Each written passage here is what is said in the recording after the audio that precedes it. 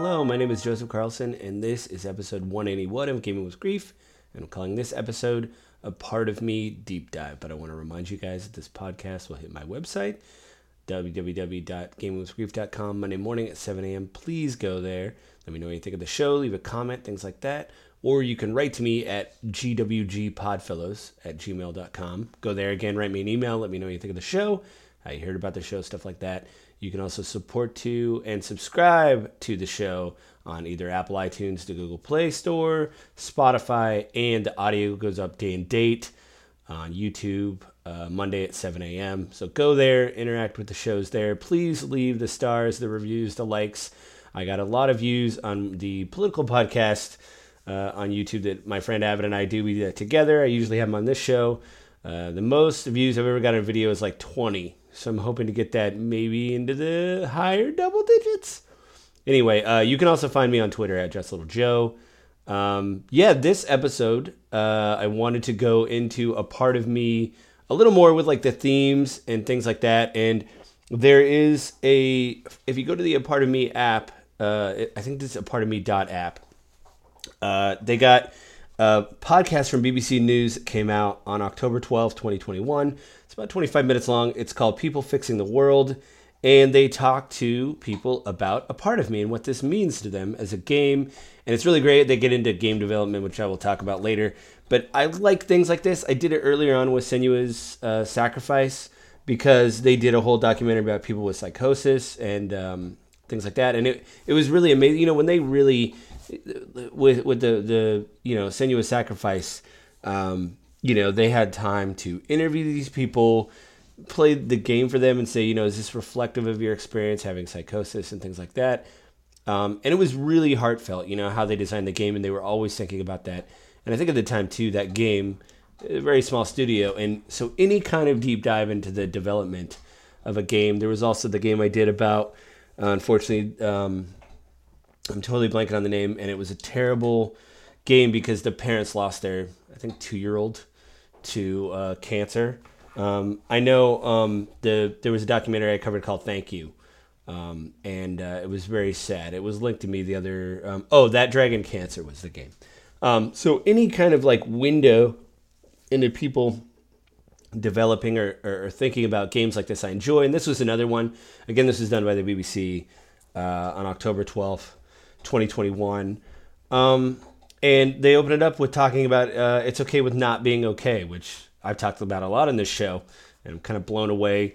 More people don't, I guess, subscribe to that, man.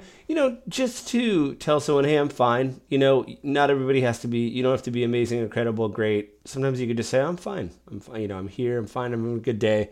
I like that they brought this up again. Then they start talking to Henry, who's German, and he brought up the same story that I did in the interview, the one about the child's father dying of cancer, but he also dealt with grief.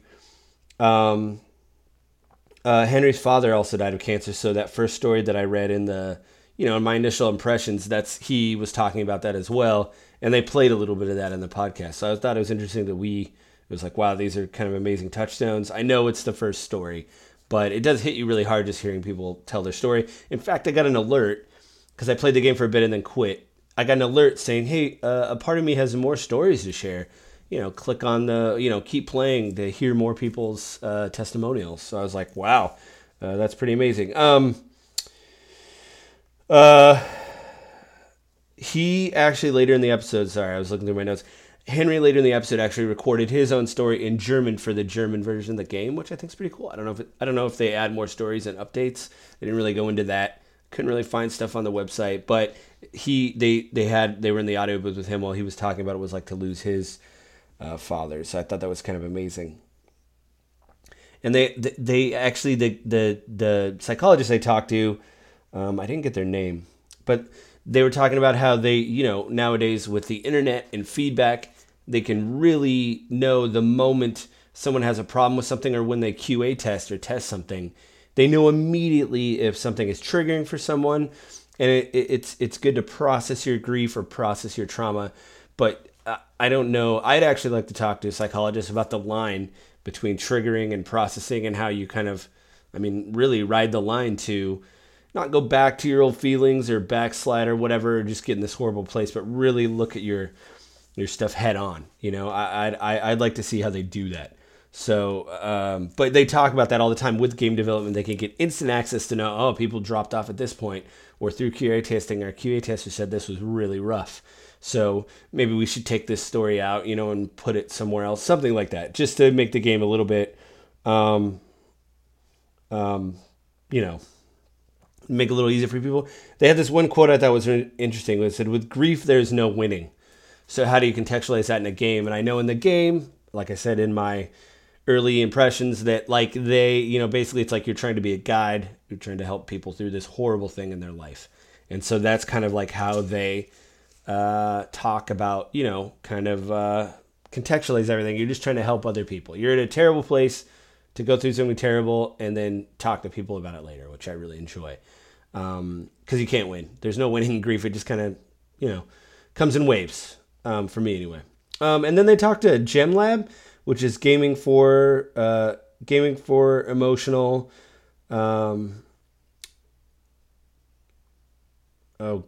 emotional clarity. Sorry, I wrote something in the margin, which is like a terrible decision. There's a game called Mindlight, which they talked about a lot, called Anxiety, and they interviewed Isabella Generic, and she talked about that it was interesting. Like with Mindlight, she's like, kids are so malleable. My kids were playing it, and it's a game about anxiety, and she said, when you start introducing these terms, how did she put it? Like her brain speak and stuff in that game, her kids were using that same vocabulary. So now they knew what they're like. This isn't, she said part of it was kids were probably messing with her, but part of it too was like, there was a genuine moment when they're like, oh, this is why I feel this way. And they had the words to contextualize how they felt because they used the same language in the game, a game about anxiety, again called Mindlight, which I did not play. I couldn't find. I was doing all this. I didn't want to tack on another game, really. But yeah, she talked about how, kids started using this. So as long as you educate kids and tell them this is what this could be, this is what this is, then kids get more and more savvy to it and start understanding that this is how just like I said in the quick look, it's crazy they go through guided meditation, in the game, in a part of me. So you could sit there, breathe in, and I also started doing it. And excuse me. As I was doing, my wife's like, "You all right?" I'm like, "Yeah, I'm actually just doing guided meditation." She's like, "Oh, really?" And I was like, "Yeah, it's in this game," which I thought was pretty amazing. And here's the darker side of the interview. So they keep talking to Isabella Generic, and they talk about how hard it is to develop these kind of games because Mindlight, the game she mentioned earlier, actually took $1 to $3 million to just make the game through funding because they do it for years and they're doing testing and all this. $1 to $3 million. Funding is still a problem. She also said games should not replace therapy, but she actually, in a way, subscribed games or, was okay with talking to patients about games, which I think is pretty cool because she said she had a patient that was very unresponsive to normal therapists, didn't really want to open up. And then she said one of her patients mentioned, she just started talking about hobbies, and they mentioned they play games, and she plays games. So she's like, "Well, what do you play?" And the patient said, "Well, I play Call of Duty." And she goes, "Well, do you like the new one or the one that came out last year?" Because, she was like kind of bonding over. I'm like, I don't really like the multiplayer in the new one. The single player one and the old one's good though too. So like, I don't really know. And like they just kind of started talking about the game, and that was really how the person opened up. She said, again, games should not replace therapy, but it's a good way to connect with the audience. And she goes, not every game has to do with grief. She even brought up Spiritfarer, which I brought up on this podcast before. Spiritfarer is a great game. I think the problem with it, for me, it was very long. I might go back and revisit it and see where I'm at. But Spiritfarer does deal with grief. And so she said, if that's a way for people to contextualize their feelings, she will often tell clients, go play this game, especially if they like games. It's another way to detach from how you feel. Maybe you look at something from the outside. I think that's why I do this podcast. You look at grief through someone else's eyes and how they contextualize grief. And again, not to say people are wrong or right or whatever. I imagine people have the right intention. truth be told, there was kind of a terrible line in Gotham Knights. It's been pretty good dealing with grief so far, but there's a terrible line in it. And I like games like this. A part of me where Team System says, okay, how do we encapsulate this idea of grief into a thing? And let's look at these trials and do testing and like really try to incorporate, data into the game as opposed to just who do we shoot and where do we shoot them? To try to do something else with game development, which I think is another powerful part.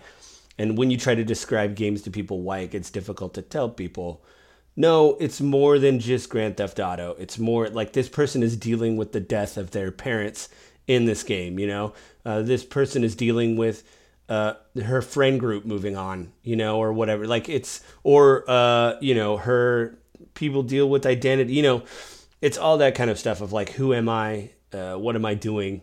And a part of me does that great. Again, for them, it wasn't about winning. It was about, how do we contextualize this experience? Because we know with grief, you don't win. What do we do?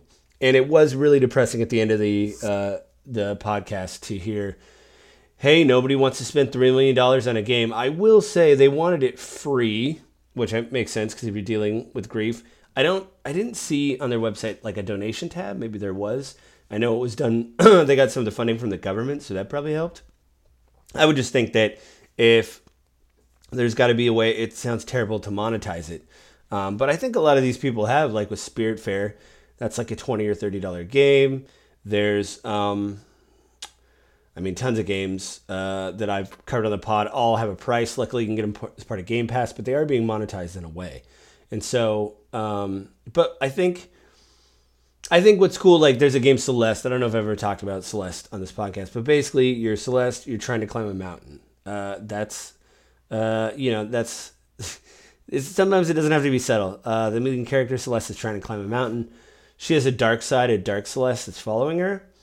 I will get into this game more, but basically the idea is you're trying to conquer your anxiety, and the whole game is really about conquering your anxiety. In fact, when you die in that game, there's some challenging platform sections of that game.